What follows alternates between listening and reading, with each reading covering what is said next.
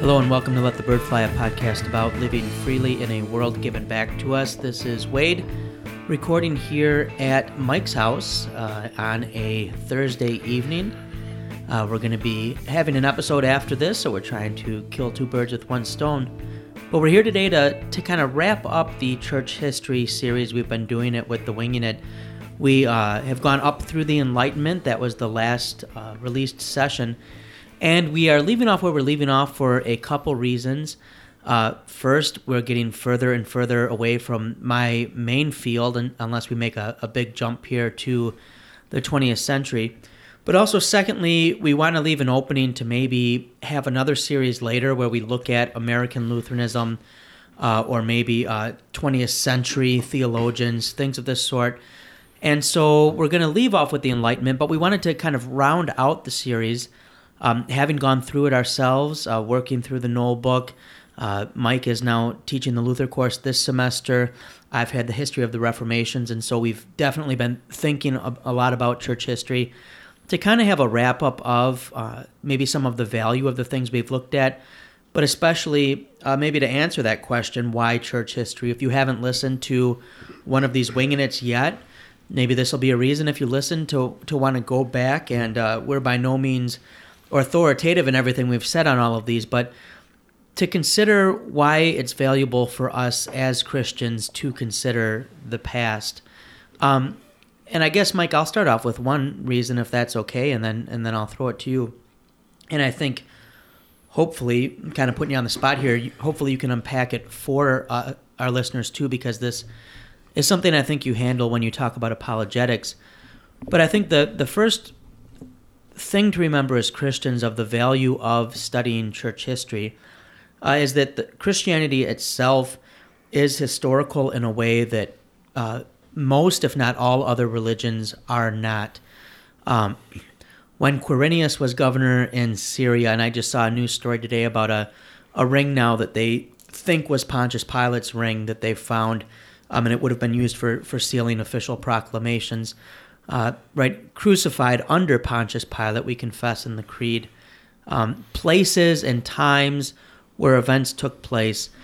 We have a God who himself has come into history and then worked through history for the good of his church. And maybe if we could just start there, Mike, and I know you've talked about this sometimes in the past, but maybe to bring everything together in one Winging It session, anything you would like to unpack with that, Christianity in and of itself, necessitating the study of history because of its historical nature. Yeah, 2 points. One is the incarnation, so that is going to distinguish Christianity from just about every other religion. You know, some religions have this idea of God-man kind of thing, but it's not really the same. It's maybe the gods dipping their toes or their pinkies into the world, taking on some different forms. But the incarnation's different, and of course, the incarnation has to do with not just Christology, but ultimately our salvation. I use the example of in class, I hold up a marker and I say, "Oh, look at this marker. What a moral marker this is. It never cheated on its wife. It never stole." Well, it's a marker, right? So if God comes down here and never sinned, you're like, big deal. It's God. But if God is 100% human in the person Jesus Christ and is still sinless, then it kind of counts, and I need it to count for me, his righteousness for me. And so right there, it's an incarnational religion. Maybe it's going to be now 3 points, but the other thing is that the physical is good, right, by the incarnation, and so he redeems history, he redeems time in a certain sense. But apologetically, it's very important because these are actually facts on the ground, so they can be proven or disproven. And so just 1 Corinthians 15 is just the ultimate example of that, of St. Paul saying, you show me the dead body, I'm paraphrasing here, if you show me the dead body of Christ, then all is lost. This is factual stuff. And so the reason why that is so powerful apologetically is that just about every other religion can say, here's my religion, it's good, and the skeptic can say, okay, but is it true? Well, other religions are not going to even attempt to say, is this true in the sense of factual, historical, do we have empirical evidence for these facts? It's not necessarily a criticism of them, like they can't do it, because they don't even try to do it. It's just not their goal. And so Christianity is quite different because it's saying, okay, we can investigate these things. And that's just so huge when it comes to apologetics. A part of that then too is, not to get too much on apologetics, but the apologetic task is often trying to get the skeptic to play fair in a certain sense, to look at the facts of the Christian worldview, for lack of a better word, the claims of the historical resurrection, all of these kinds of things. Just treat this fact as you would any other fact. Let's have a level playing field. It doesn't get somebody to faith, but it sure knocks down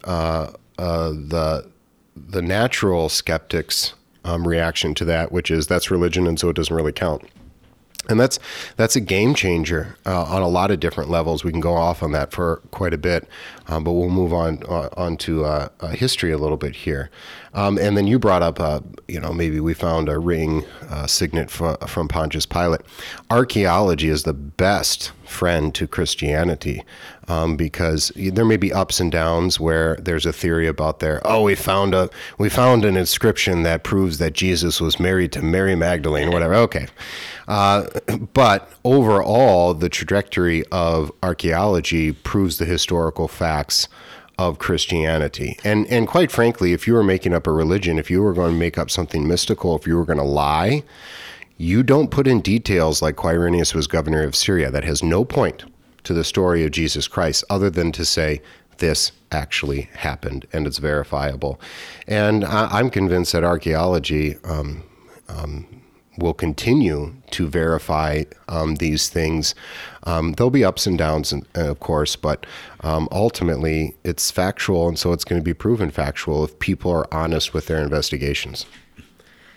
I think if we can maybe move on to another area of the value of church history, and I have a few jotted down, and I'm sure Mike, you'll have thoughts on this because it plays in liturgically, but would be the reminder that as we confess in the Creed and Christianity in a very real way, and I thought Dr. Brown had a nice sermon on this today in chapel. You should post that one. Yeah, I'll have to remember to link it. On the now and then aspect of the church, and he was talking about Revelation chapter 20. But it's an important reminder that as we confess in the Creed, that we are part of a communion of saints. And so that, I think there's a number of things that come with that, and maybe we can unpack it. But we are not part of a different church than those who have gone before us in the faith, but we are part of one and the same church with those who have gone before us in the faith. We are not of a now new faith, that's had to adapt to new times, but we have one and the same faith because that faith they had is the faith we have in Christ. I have a chapel Monday, Mike, you have it tomorrow. But Monday they gave me an easy text, John the Baptist pointing to Jesus and saying, "Behold the Lamb of God." Right? It's not that I have various verses from Revelation 7 and 20. I've got softballs this semester, so I can't complain. And but what does that remind us? We can think of, well, as we've looked at church history, we've seen the Wesleys, we've seen Thomas Aquinas, all these different ages with all their different emphases or challenges or things to which they respond. But in the end, every Christian's faith was the same in that Christian faith, saving faith, is faith in Christ. And Christ is the same yesterday, today, and tomorrow. I think there's a number of things in that that are important for us to remember with the communion of saints. And so before, I've been learning how to produce episodes, and so I've had to listen to them and then click back through. And I thought to myself the other day, I talk a lot. Like I'd click on a few things so I could hear the different voices, and it'd be like my voice, and I'm just randomly clicking. So one of the things I want to do besides heavy breathing into the mic like this and hitting the mic, I think the only person who hits the mic more than me is Dr. Brown, is to throw things to you guys. So maybe, Mike, what comes to mind for you, the importance of church history and the communion of saints? Oh, there's so many things. I'd first start with maybe one that people don't really think about, but that's diversity. Not just diversity racially, so that, the connection between Coptic Christians, the early Syrian Christians, the North African Christians, the Chinese Christians today. And we've talked about this, and we won't go further in there, but the historic Western Rite, what a beautiful connection there is, that on the same Sunday I may be speaking the same prayers and hearing the same readings as people from a completely different background. But another thing with diversity is to see some of the saints' days in the church calendar. We tend to, as Lutherans, kind of shun that because it's Roman Catholic, and certainly we want to be careful as how we look at the saints. But they're a part of the history. They're a part of our history, even the ones that weren't Lutheran.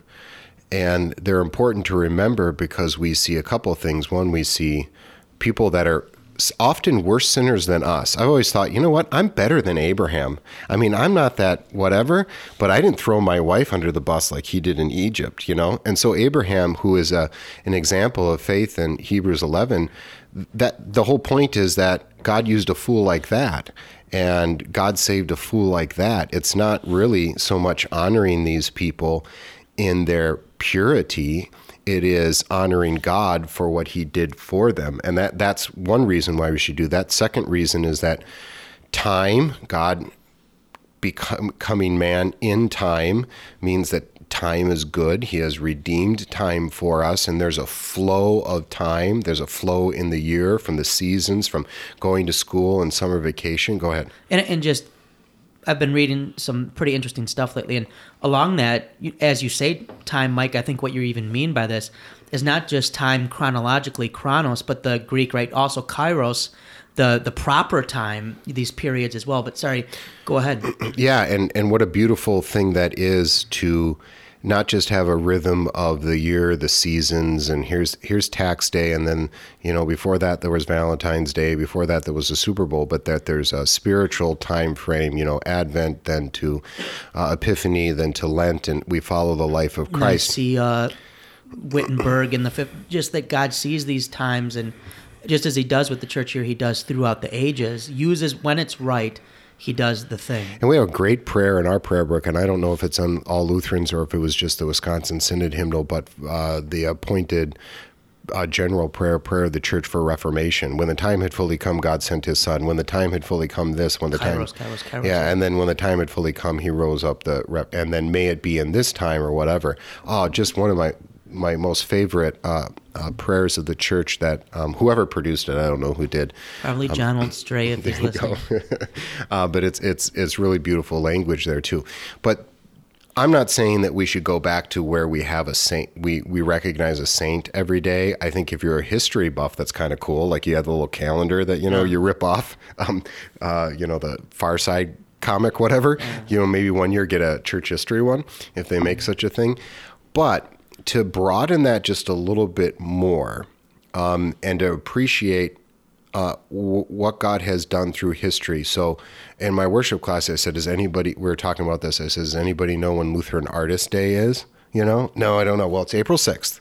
What a great time for that day just to think about. It's Lucas Cranach and Albrecht Dürer are recognized on that day. And then I said, how many of you think that women haven't been treated very well in the church? Most of them didn't raise their hand because they were embarrassed. But, and I said, last week at this time was the week before, was St. Elizabeth of Hungary Day. Do you know who she is? I do, yeah. I asked She was them. at the Wartburg, and yeah. It's ironically for a vocation guy, she leaves her children behind to go right. practice work righteousness. I'm not defending all of her actions. Okay. I was just making the point because it happened to be that week that here is some women of history, whether we agree with the theology or not, who did some great things, and to say, if you want examples of female faithfulness in the church, which I think is great. I mean, St. Paul talks about Sarah. I mean, certainly we should talk about Mary and all those things. There's other ones that you're missing. And when you pull that kind of stuff out of our look at history, you become less and less diverse. And so history really allows us to be more diverse in a lot of different ways. And the way I kind of explain it is, imagine a timeline. Here's the beginning of time, Jesus Christ in the center, we're over on this side. And if you're kind of only thinking about contemporary, the old is bunk, history is stupid, and old and stodgy, and the implication there is that history is not diverse and that we need to break away from that. Well, if you take that little slice of time, your lifetime right here, and let's say even the foreseeable future of your lifetime, that's a very, very small slice of this huge timeline that goes all the way back to the beginning of time. And so history is the person who wants diversity, their greatest friend in a lot of different ways. And so to see, and we talked about this throughout the series, is to be charitable to these people, to be charitable to the Wesley brothers, even though we're going to disagree with them, be charitable to Augustine and, all those, Tertullian. Yeah. Were they brothers? Or they think they're twins, right? Augustine and Augustine? Yeah. So that's one of the major benefits of just looking at history and appreciating it. And you learn from their mistakes, but you're also more apt to criticize yourself. Today in class, I'm trying to remember the example that, I was talking about how maybe the move towards music today in the church is less and less about congregational singing and more about, whether it be a band or some more complicated music that really leaves behind the congregation in the dust, because it's too hard to sing some of these songs, and kind of making a case that hymns are good because, maybe if you don't like the tune, you could probably manage it. It's in a form, and we were going through the history of music, and I made the point that in the medieval period, music became much more complicated and much more beautiful, maybe in a certain sense, but congregational hymn singing decreased as the professional choir increased, which brought up beautiful, great music, but it was the Reformation that brought congregational singing back. And I said, now that I look at maybe more Protestant music and the congregation becomes more of an observer than a participant in that, I say, I've seen this story before because I know the history of this. And so just watch yourself here a little bit. Let's not repeat these same mistakes. And I think along those lines, when we remember we're a part of a communion of saints, this is especially true of Christians, but this is also true of every individual. The past is never in the past, right? You're never going to escape the past because our present is the product of it. If you think of your own life, it's very existential of you. Like there's no such thing as mankind. It's just all of our actions that bring about. That I'm carrying all of the world's choices in the world. Universe. Yeah, but think about it in your own life. You have a last name. You have DNA. You had a childhood. Your childhood, in many ways, was reflective of your parents' childhood, which was reflective of their parents' childhood. You grew up in a certain socioeconomic class, in a place in which people of that class in that place had certain lifestyles, traditions. You probably grew up in a community, unless you were in a brand new suburb that had been around for quite some time. How you think of a neighborhood looking, or a city looking, or a town looking, or a church looking, or a pastor looking, or a pulpit looking, is in many ways come from that. Your past really has shaped who you are today. We recognize that as Americans when we see the importance of therapy, right? You have to go to therapy to, in many ways, deal with or get over your past. We recognize that when it comes to cycles of poverty, that few people are poor solely because of their own decisions. We recognize that as well when it comes to education, that the past is going to play into the present. And so where we are now is very much rooted in the past. And if we want to understand the best and the worst of that, of our heritage, then we have to dig into it. If we want to understand our blind spots, then we have to dig into it. Even if we want to understand our language is shaped by the past, right? English is a language that has developed over centuries, and there are words in it and there aren't words in it because of the past, right? There's other languages that have all sorts of words for concepts that we don't have because of where that language developed. And the same is true with the church, which has its own year, which in many ways has its own language. These are things that grew over time. And this is where also, this is not to speak against change, but I think to maybe second a bit of what you were saying, Mike, when we bring new things in, we are, whether we realize it or not, making a judgment on our past and adopting something that has its own past. Nothing comes out of a vacuum.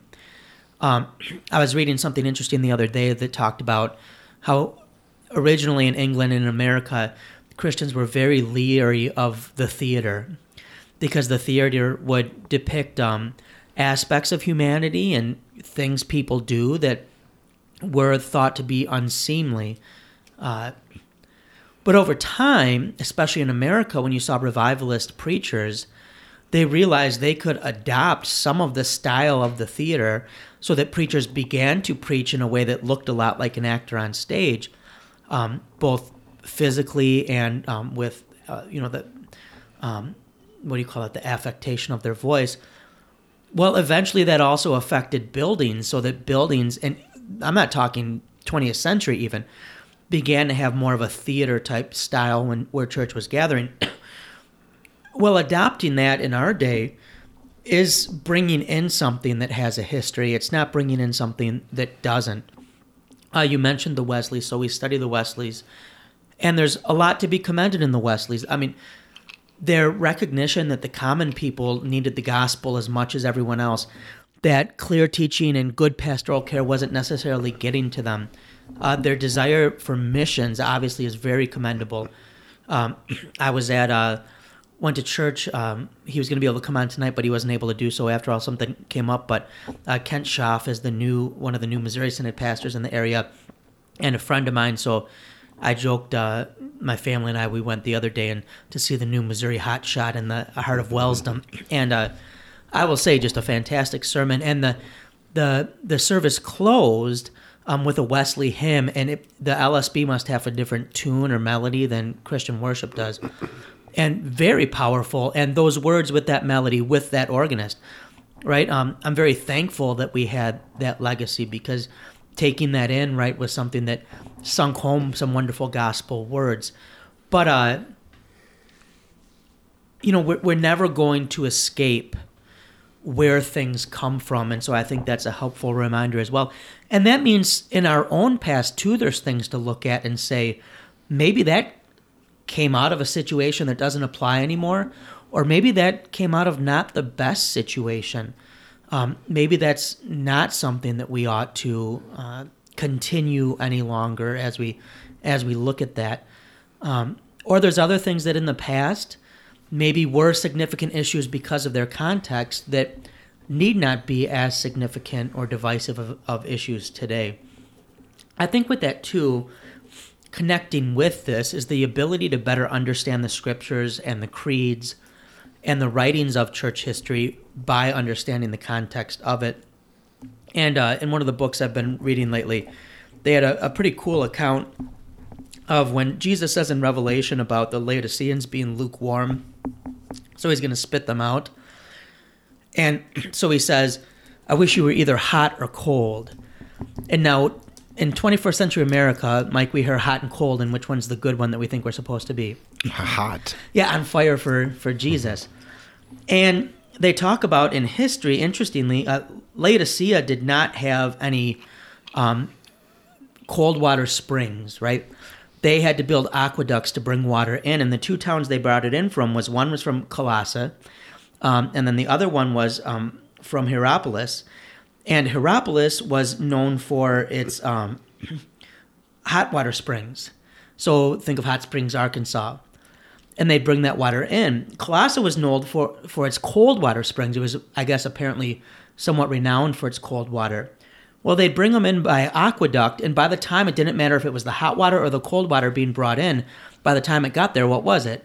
Lukewarm. It was lukewarm. So what's being said there is cold is good too. Hot or cold is good. Right? Cold, think of the refreshment of the gospel. But you wouldn't understand that unless you understood the history. The same is true if we're thinking of Luther or any age of history. If we're thinking of the creeds, the language and the things that people emphasized had a context. And the antinomian disputations where Luther reacts to Agricola, and Agricola saying, you don't need the law anymore in the Christian life. And this is really the debate, does the Christian still need the law? And Luther's going to say, of course you need the law because we're saints, but we're sinners, so you need it for the sinner. And he chides Agricola and he says, you forget, before we had terrified conscience and no gospel, but now we've got some gospel and consciences that know no terror.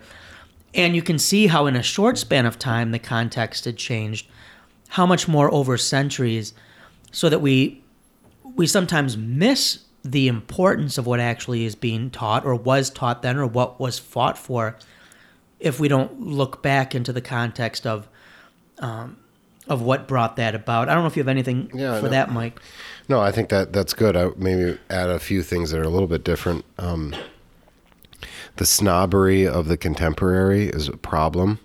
And part of the problem there is not only are you intolerant, less diverse, even though you're under the guise of diversity and tolerance and change. Time keeps marching. So once you make a change, guess who's in the past? You are. And I think about there's two problems. One is, and this is typically American, and you sounded very Kierkegaardian there. Kierkegaard, in the concept of anxiety, says part of the problem with studying the present is it's the past the moment you study it. Yeah, and two problems, and then I'll kind of put them together. One is, especially in America and in just the modern period in general, is okay. The past doesn't have anything to teach us, but in the Christian view, because we have the gospel in the New Testament, we're always trying to get back to this perfect time, the apostles' time, right? And as if there was nothing good that happened for 2,000 or 1,900 years. We have to get from the time of the apostles, as if the apostles had no problems to deal with, right?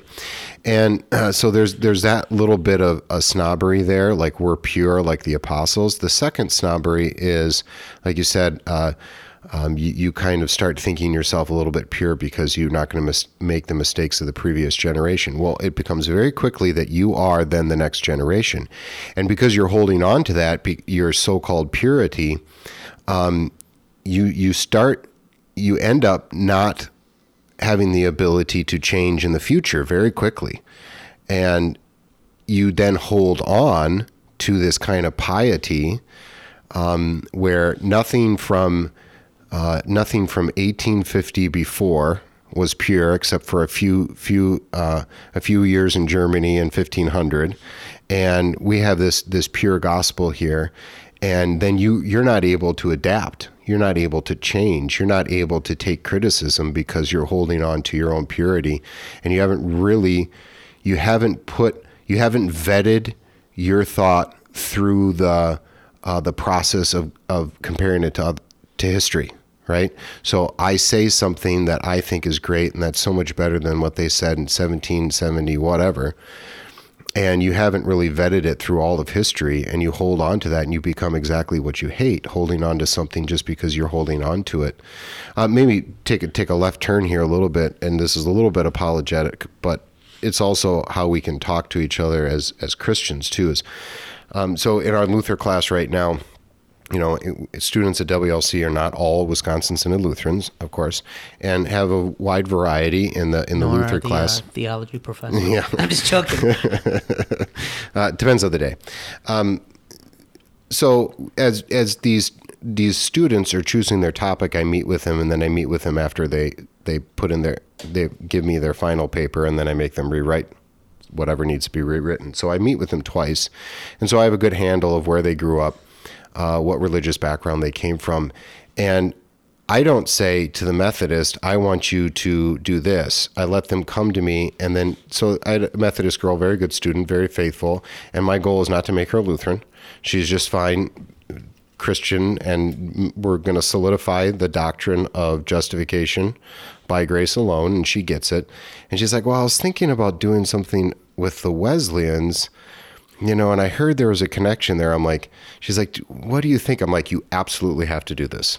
You absolutely have to do this as a Methodist and talk about how, the preface to the Galatians and preface to Romans that Luther wrote affected the Wesleyan. You got to do that. And so there was a connection there, and we could have this discussion. And she wrote a very nice paper, and being fair both to Luther, but being fair to her tradition too, of kind of playing this out as a beautiful moment where we could connect as two Christians. And then I have a young gal who's Muslim. I don't think not necessarily kind of a devout Muslim, but certainly she shared with me that's how she grew up.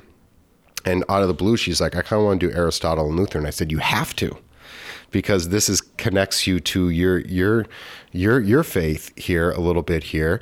And so she wrote for a college student that's a sophomore, that takes on Aristotle and Luther. It was pretty good, I mean, that's a tough thing, and she was fair with Christianity and its use and sometimes misuse of Aristotle, and with her own tradition too. There was a connection there that otherwise probably would not have been made if it wasn't for our study of history.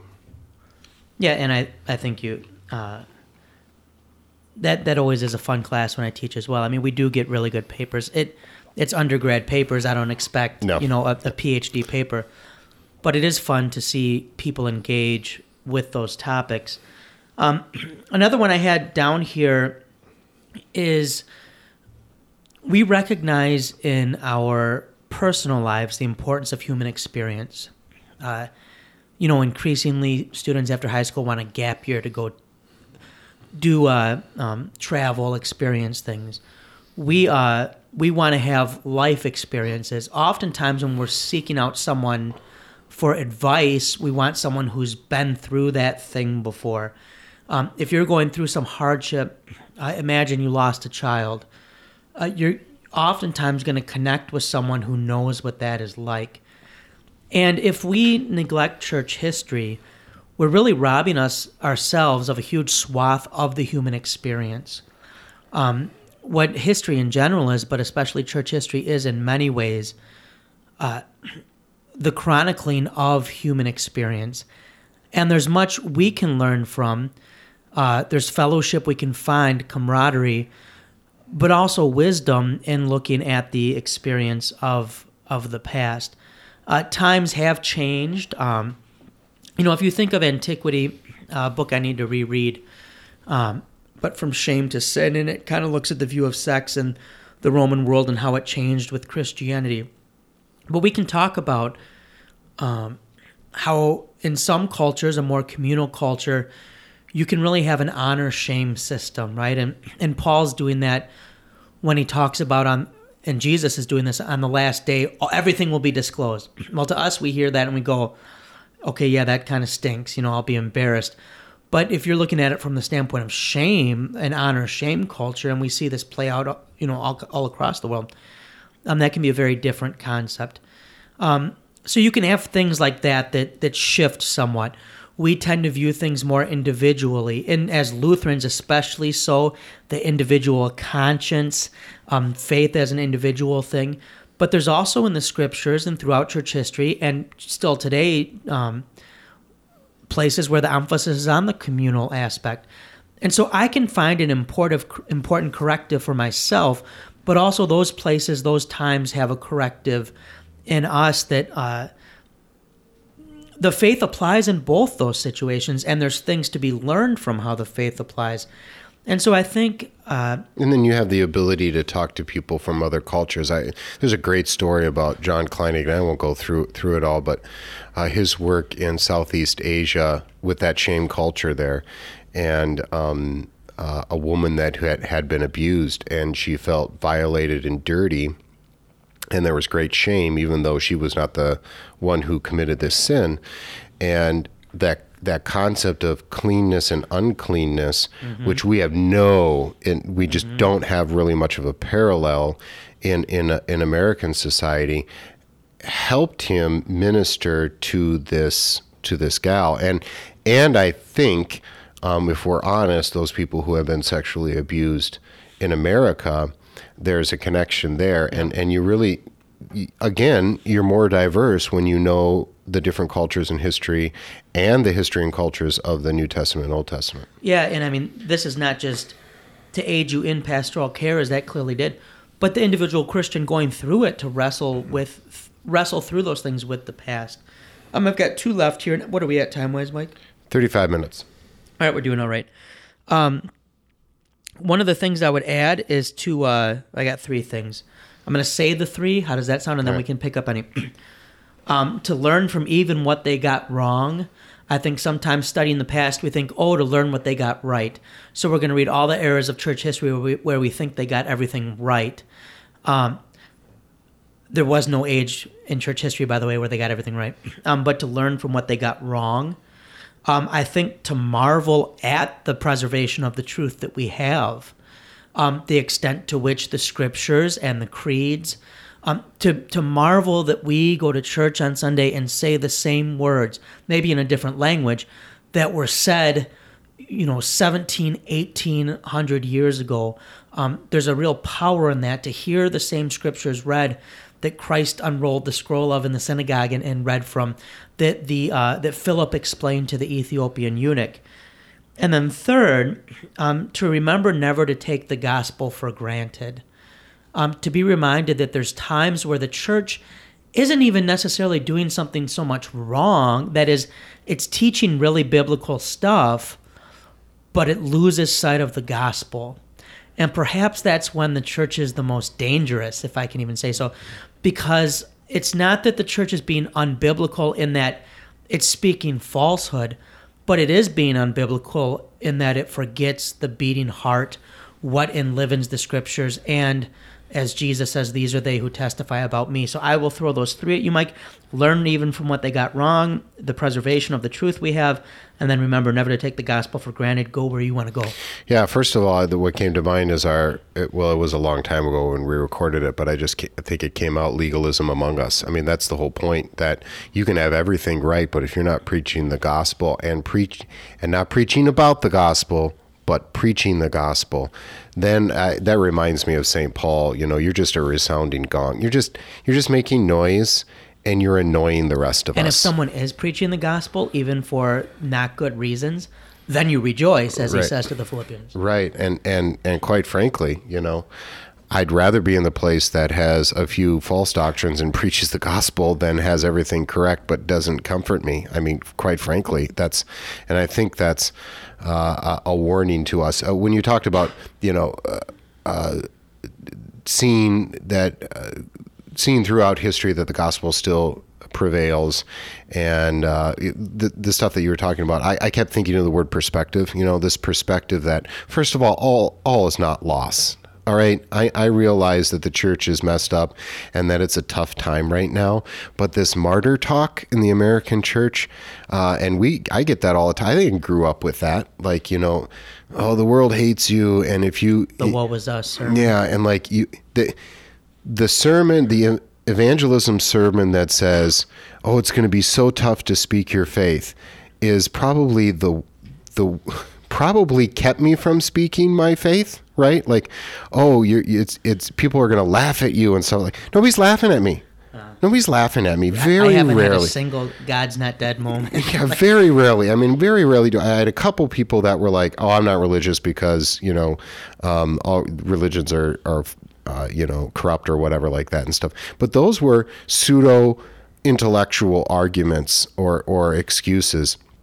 Very rarely do we talk about, there's real martyrs out there, and then to see in history some real dark periods where the gospel has been very much obscured, even in dominant Christian culture and to say, usually in a dominant Christian culture is when that happens. And you know what? God pulled them out of that, And then the flip side is don't take the gospel for granted, that it can be gone in a second. And you don't really get that when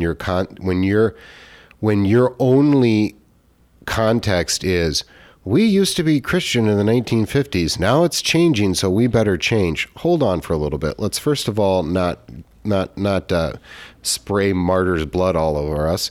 But second of all, maybe the fault was with us a little bit and not just the culture changing kind of thing. Yeah, and this is it's interesting whenever that challenge comes. Times have changed, and you always have two impulses, and they're both wrong. One is the accommodationist view, and so this is what happens with liberal Christianity, in the 1800s and early 1900s, of, the historical critical method has really undermined the historicity of all these things. And so Barth, or Bart, however you want to say it, who's a conservative, is going to say, well, we're going to kind of just take this out of the realm of, well, all that matters is the gospel itself, and we're not going to argue about the historicity and an objective way of these things. Then you're going to have Bultmann, who goes even further, and this is where we get into more trouble, although I'm sympathetic to Bultmann in some ways in that he does recognize the importance of preaching, but who's going to say, well, we need to demythologize, and at the end of the day, what's still going to matter is proclamation of faith. Barth is going to hold on better in that at least Barth, for all the things he gets wrong, gets this gospel message as the kernel, as the core, and holds to the historicity, even if he's willing to not go into fights over the historicity of everything, to the historicity of the death and resurrection of Christ.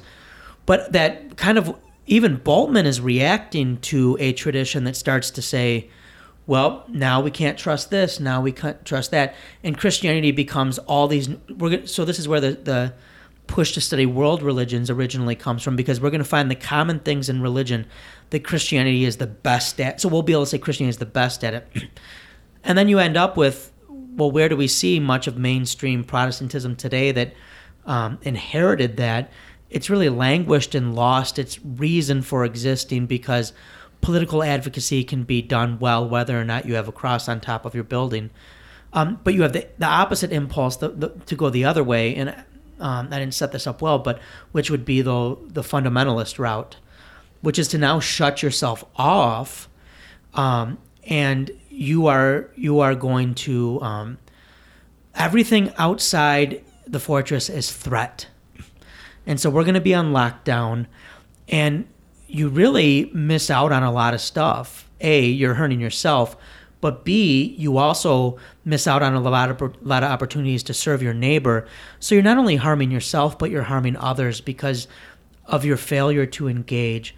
And we've seen this with reactions to science sometimes, where we have colleagues that I know we treasure who are able to engage in marvelous ways through their research and what they do in the sciences, and to say God created the world, all the stuff that we can study about the wonders He's done, that's something you don't want to lose. You don't want to be shut off from being able to have intellectual pursuits that God gave you your mind to engage in philosophy and history. And so both impulses in the end are unhealthy. Now, which one lasts? The fundamentalist will last longer, because at least the fundamentalist understands we have to have something to be about. We have to have a reason to exist apart from someone else. But both of those can be dangerous, and I think we see that, as you got at, when we study church history, we see that neither of those ends up very well. And then just one brief thing in connection, I think an important thing you raised that someone might not recognize how important it is that after the Reformation, or at the time of the Reformation, the Reformed tended to look at church history and see a big gap where there just wasn't the gospel. It was just, papal tyranny. The Middle Ages were just wasted time. If you look at what Lutherans did when they studied church history, they didn't give any less attention to the Middle Ages than they did to early church history. And Luther, for instance, can very much appreciate, why am I drawing a blank? That he's always pictured with the cross. Unfortunately, also was very Marian and preached the Crusades, but not Benedict. Sacred Head Now Wounded. Thomas Kempis? No, the author, the hymn. Paul Gerhardt, who redid. Bernard of Clairvaux translates it from Bernard of Clairvaux. Right, Luther loves Bernard's sermons. When Flacius does his church history, he's showing, look, here's the gospel preached in the Middle Ages. Yes, it wasn't everywhere it could be, and yes, it maybe wasn't as clear, but God kept his promise. Here's the church. He oftentimes did this by, pointing out people were calling the Pope the Antichrist already then. But we recognize that God was still at work, even when it's the remnant, and so, even if we're going to be alarmist in our own day, we recognize that the church is never without God, and that gives, I hope, a confidence to the church. Mm-hmm. The church ought to have a confidence. It ought not operate from a place of fear. That fear really strips us of our opportunity to rejoice in the gospel, but also to serve our neighbor through it. Yeah, I wish that God would have given us an example of that in the Old Testament prophet, like maybe Elijah or something like that, right? I mean, that's kind of part of the story, right? That where is everybody? Oh, there's a remnant. Don't worry about it. There's a remnant there, and maybe quit feeling sorry for ourselves a little bit. And I think that goes to that perspective idea.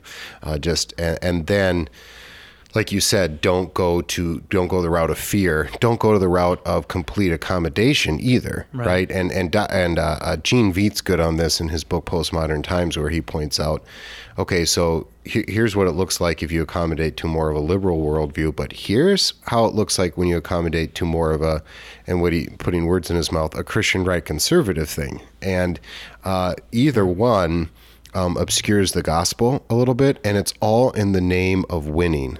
Right. Yeah. I know and winning the now. Right. And I know you're trying to win souls, but let's be honest too, you're trying to win other things too. Oh. And when we're trying to win the world, I'm going to speak on this tomorrow in chapel. We're trying to win this world for Jesus, who, by the way, it already belongs to him and has won it for us. We start doing the ends justifies the means kind of thing. And an us versus them. Yep, and an us versus them, and then we are less, when we try so much to not be of the world, we inevitably are not in the world. And so there's historical examples of that we can learn from, I think. And then I'm going to wrap up my talking here, and if you want to jump in, you can, Mike, but I just want to reiterate, as we've looked through all of this then, and if you've listened to a number of our episodes, you'll know this is a common theme that comes up. But I've had a few people that in the last few months have reached out to me and kind of talked about how life is going for them. And in a number of these instances, I've heard them say, I don't know when the last time I heard the gospel was. And that doesn't necessarily mean that the gospel wasn't preached in church wherever they were going. And I'm not saying these are necessarily all Lutheran people even. But it at least wasn't done so clearly enough that there was no way for them to miss it. For you language. And not given with one hand and then taken away with the other. And I think if there's one thing I want us to take away from the study of church history, and it's the same thing that ought to be your takeaway from a study of the Old Testament, I would say too, is how easily the message of the gospel gets taken for granted and lost, or assumed that people know it. There is not a day where the most important thing you need to hear is the absolution. You may not recognize it's the most important thing you need to hear. And guess what? You're forgetting what Luther was after in the 95 Theses, which is repentance is a daily thing. Pastors listening, please never assume that your people understand the gospel. A, it's the hardest thing to understand because it's completely foreign to how we operate. And B, always err on the side of giving it to them. We see often throughout history, clergy becomes concerned about things that ought to concern them, but concerned so much that they forget the absolution. And I look back and I can tell you, I don't know how many times I've done that in my own life as pastor, but also as parent. That's something I've really been thinking about lately, is how many opportunities I've let pass where I ought to forgive, even if they think it's weird, I'm forgiving them, and to ask for forgiveness myself. And laity, if you're not hearing it, love your pastor enough, A, if you're comfortable, to tell him, to just say, I'm not criticizing you, and maybe I'm missing it, but I would like you to give me the gospel. Have them absolve you on the spot if you got to. But remind them how much you need that. But even more, find it, right? And that doesn't mean change your church or whatever else. There are good resources out there. Be in the scriptures. Find the For You. Get a good devotional. Have good friends who get the absolution. But that none of us take that for granted. You said, Mike, and I know I jumped in and I've been trying not to, but about I absolve you. Yeah, especially when the church is dominant, even then it can lose the gospel. And I chimed in, but I think especially then is when it loses sight of the gospel. And it's precisely because it's winning, as you said. You don't have to fight for the gospel anymore. You're fighting for other stuff. Right. And we are still pretty darn dominant as much as we might feel that we're.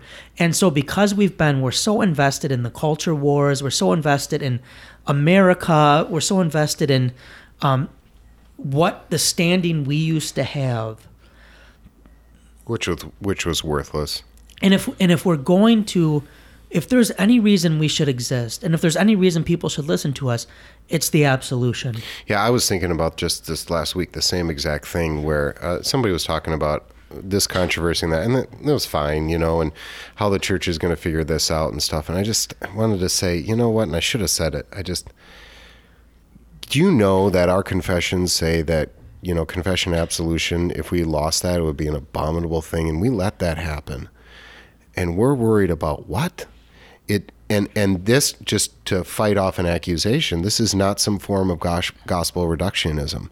When Wade and I speak about, I'd rather be in a church that speaks the gospel and has some false doctrine in it, rather than one that has all the false doctrine but never actually all the right doctrine, but never actually preaches the gospel and absolves me as a sinner. We're not saying those things don't matter. We're not being Barthian or anything like that. What we're saying is we don't want to be legalists. Right. And if you think that we got everything pure, think again. Another lesson from church history. Yeah. Right? Luther said some boneheaded things. We can rightfully criticize. And at the end of his life, he says he wants everything. He'd gladly have everything burned if he could, except for bondage of the will, and I think Galatians. And he knew it. Yeah. And he knew it. And Augustine writes his retractions at the end of life. Right. I'm pretty sure Peter was wrong. It means I think Peter had some goofs there that Paul pointed out.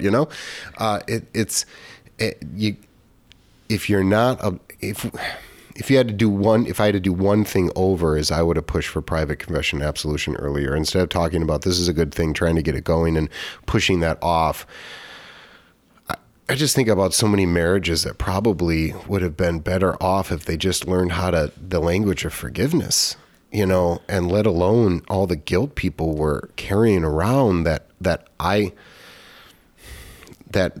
should have absolved. I should have put myself in that position, and was concerned about other things. And I wish, along those same lines, I've often thought, I wish I would have just ambushed people with the absolution more often too, of, just in the middle of someone talking about something and trying to work through, and just have gotten to the point, unexpected, but hey, you know what? Yeah. Maybe even, Nestigan's always great for these stories of the story of him on the plane with this guy. He stands up in the middle of the flight and absolves. But just to give that to people, even when precisely when they don't realize that's what they're getting at, what they need. And so I think, we see already at Luther's time, and I'm not going to plug my own book, but this is largely what An Uncompromising Gospel is about. Luther dies, and they're fighting about the very heart of the gospel and justification. This has always been the case. One of Paul's earliest epistles is Galatians, and he has to get right to the core. It's not simply Corinthians where he has to get to all the parish issues, right to the heart and core of his teaching. And so I think a value of studying church history is to realize that's not going to change. Bo Geertz has a great line in Hammer of God where he says, revivals were always bad for the children. And, parents get caught up in, we know the gospel, and so now revival, we're going to be living for Christ, and we're going to have this holy life. And Pietism did that, we saw, and it produces, right, a Nietzsche and a Kant. You know what? Neither of them were very devout Christians. And church history reminds us, you get too caught up in now because you think you're fighting for the future. You get too caught up in now, you're losing the future. The future is in the absolution. If you assume the gospel, then your children are going to assume the gospel, and I think we see that over and over again. And they're going to despise the church because they're going to not understand why it exists. They're going to be like, what? And then all they see is these piddly little fights. And why we've said over and over again that some of the greatest atheists came from very, very law-oriented Christian households. Lutheranism can do two things better than anyone else. Lutheranism makes the best atheists, Nietzsche, for instance, and Lutheranism makes the best Methodists. Sometimes it makes good Lutherans, but ex-Catholics are the best Lutherans, right, Wade? That's true, yeah. All right. Well, what do you say? I think we've probably hit on enough, but I do hope, I want to plug for the future and plug for the past. If you've enjoyed this Winging It series, great. If you haven't enjoyed it, don't tell anyone. We want people to listen. But if you jumped into this one, I'd really encourage you. I think the most positive we get about things that we've done after the animal fights episodes is the Winging It series on the divine service, Mike. We get a lot of comments on that, and we've thought about trying to accumulate that in one place for people to find. If you want another series, go check that one out. And I think we're pretty sure enough we're going to do it, Mike, that we can say it. But why don't you just briefly plug what we're hoping to do next so people know to look for it? Yeah, and hopefully we can get on it right away and not put it off. But we would like to do a series on the life of Luther. And we're literally going to start at his birth. And we're just going to see how far we get in a half an hour, 45 minutes, and just keep plugging away until we get sick of it or he dies. And I think it'll be a really good one because, this church history one was fast and furious, jumping over huge swaths of history, and we were talking about things that somehow we knew about, maybe had even read extensively in, but there were sometimes either of us were like, yeah, we're winging it, literally winging it here. But Wade definitely has a good handle on Luther. I'm getting a little bit more into Luther now, having to teach the class, and so I think it'll be really enjoyable. And I don't know if there's too much out there in the podcast world of, okay, here's just strict history of Luther, and so we're hoping to get that going, and hopefully in the year 2019, early 2019, we'll start putting those up. And we, once again, just to give it one last plug for this, we tried to largely use the outline of Turning Points by Mark Knoll, and tentatively we've talked about trying to use one biography kind of to set the outline for how we proceed with things with the Winging It's for the Luther's life. Wade wants to do Metaxas, right? No, not at all. But, with the Luther year, there's about 20 I probably read that year that have come out that were, and many of them very good. But I think, Mike, if I'm correct, we're looking at using Scott Hendricks, Martin Luther Visionary Reformer, because we both use that for the Luther course as one of the texts. Yeah, I think so. And so if you are looking for a Luther biography and you think you're maybe going to want to follow along with us as we go, we're not going to be unpacking that text, but it'll kind of be a reference point for us. That might be one maybe you want to look up on Amazon, keep an eye and see if it goes on sale. easy read, accessible, but I think academic enough. Yeah. I think so. So that being said, Mike, I've talked probably the most in this Winging It series, so I'll let you wrap it up. There's nothing left to do but let the bird fly. Every evening when the sun goes down, get with my party and I begin to cry. I don't care what the people are thinking. I'm not drunk, I'm just a drinking. I set 'em up, another round. I set 'em up, another round. I set 'em up, another round. One more round won't get me down.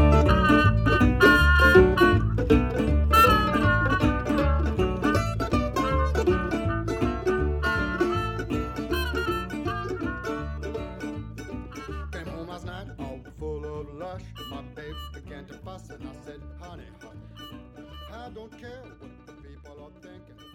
I'm not drunk.